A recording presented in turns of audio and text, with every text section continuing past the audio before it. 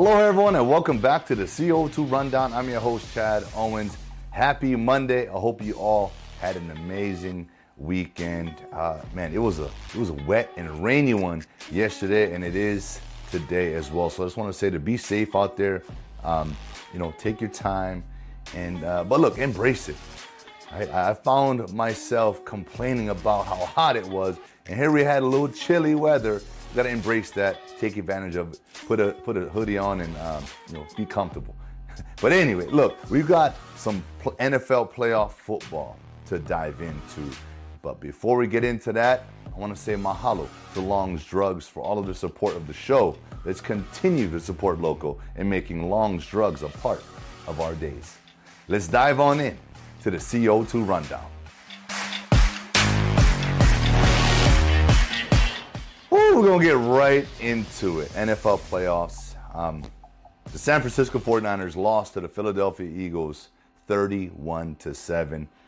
That score, it doesn't, I don't want to take anything away from the Eagles because they've been the most consistent team all year in the league. And they're good. They're really good. But the 49ers weren't at their best. Starting QB who's just been this crazy story this year. Brock Purdy got an injury early, and it was an injury to the elbow. And, although he did come back into the game later just to hand off the ball, that's because he couldn't throw the ball more than 5 yards. They're saying he suffered a UCL potential sprain and hopefully not torn, right? It's the ulnar collateral ligament. This injury typically happens to pitchers, right? The overuse of throwing that fastball or the angle, right? When pitchers throw that curveball, they get their elbows in these crazy torqued positions. So the injury that was sustained to Brock Purdy when he went to throw, right? His hand got kind of chopped and forced that mechanism. And so the surgery that is potential is called that Tommy John surgery if it is fully torn. And that's not going to be good. It takes about 9 months to a year, maybe longer, to fully recover from Tommy John surgery. So they're hoping and praying that after getting the MRI results back today, that it was just a sprain. And if that's the case, we're looking at about 6 months or 6 weeks or so, 6 weeks, which is the best case scenario. 49ers, they had the best defense in the league. This is like 1 versus 1, right? Niners versus the Eagles. But the Niners weren't at their best. And I'm not trying to make excuses for the Niners. It's just unfortunate. Injuries happen in the world of sports. I talk about it all the time. But, man, a guy like Brock Purdy, the reason why I'm talking about this so much is, you root for a guy like that, right? They call him Mr. Irrelevant. Just came out of nowhere. No one gave him a shot. And here he comes and just literally takes over. Humble, hardworking, and a baller at the end of the day. He brought the San Francisco 49ers this far. And so I just wish him nothing but the best. Hopefully that these results are the most positive. So congratulations to the Eagles, though. They are headed to the Super Bowl. And Philly's going crazy. So can't wait to see that one. And on the AFC side, the Kansas City Chiefs get it done once again. They're AFC champions. They defeated the Cincinnati Bengals 23-20 in a nail-biter. This was a back-and-forth game between two of the league's top quarterbacks. Patrick Mahomes, Joe Burrow. I had Joe Burrow and the Cincinnati Bengals coming out of this one. I thought they were the better team coming in. I thought they were more explosive on offense. And I thought that their defense was pretty solid. And with Mahomes having that high ankle sprain, I didn't think he would be mobile enough to play. But he proved everyone wrong yet again. He was mobile enough, and especially towards the end where he scrambled and ran for that first down. Even then, if the defender doesn't get the the personal foul, the extra 15 yards because he pushed Mahomes out of bounds. That's a play where you just got to think, okay, he's out of bounds. I ran him down. That's it.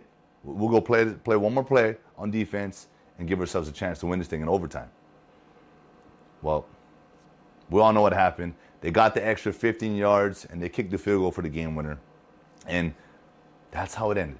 And that's how it happens sometimes, right? In football, I talk about turnovers and penalties, right? The two biggest factors in the game.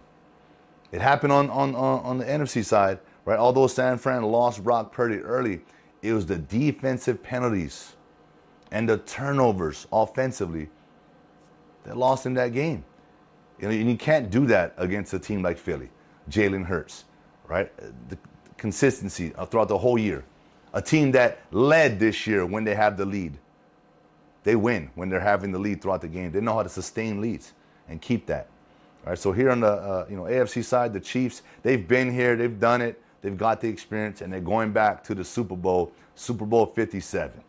Chiefs versus the Eagles. This is going to be exciting in Arizona, February 12th. I cannot wait to talk about this, to see all the build-up and all the hype. And it gives Patrick Mahomes a couple of weeks to heal up for their ankle.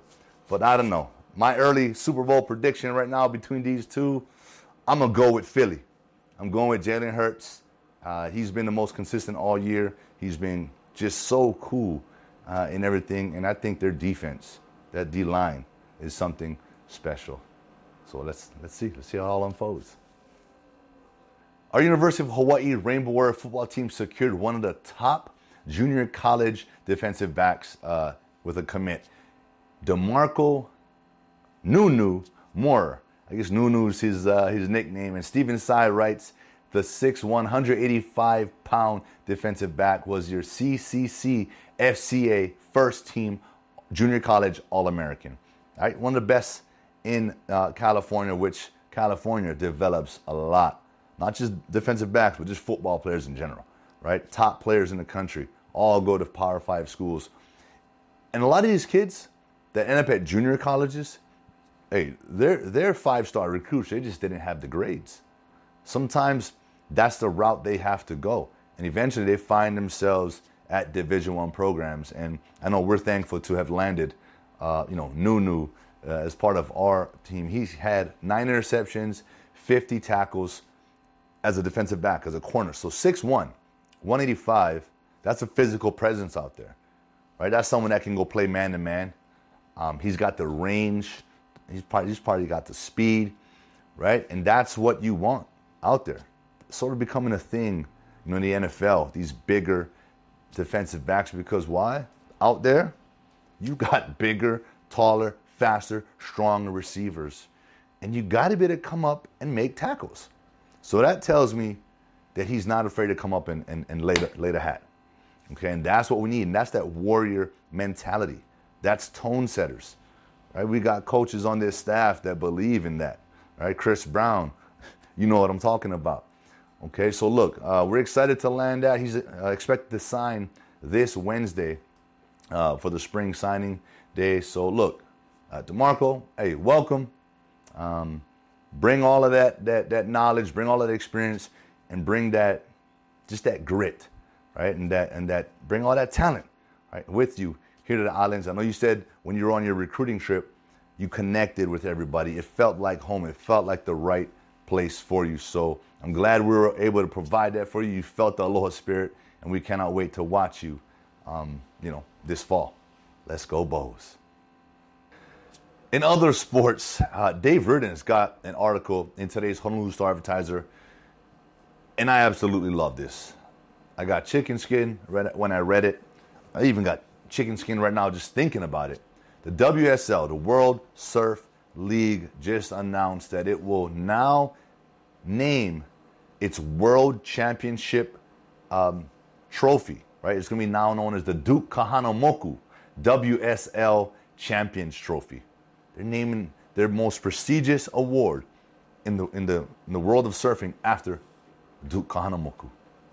Woo!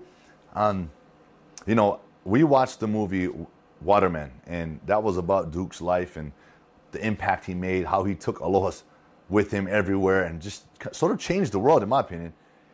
Went into places that were high in racism, and he sort of changed that, and he led with Aloha, and everyone just wanted to watch Duke surf.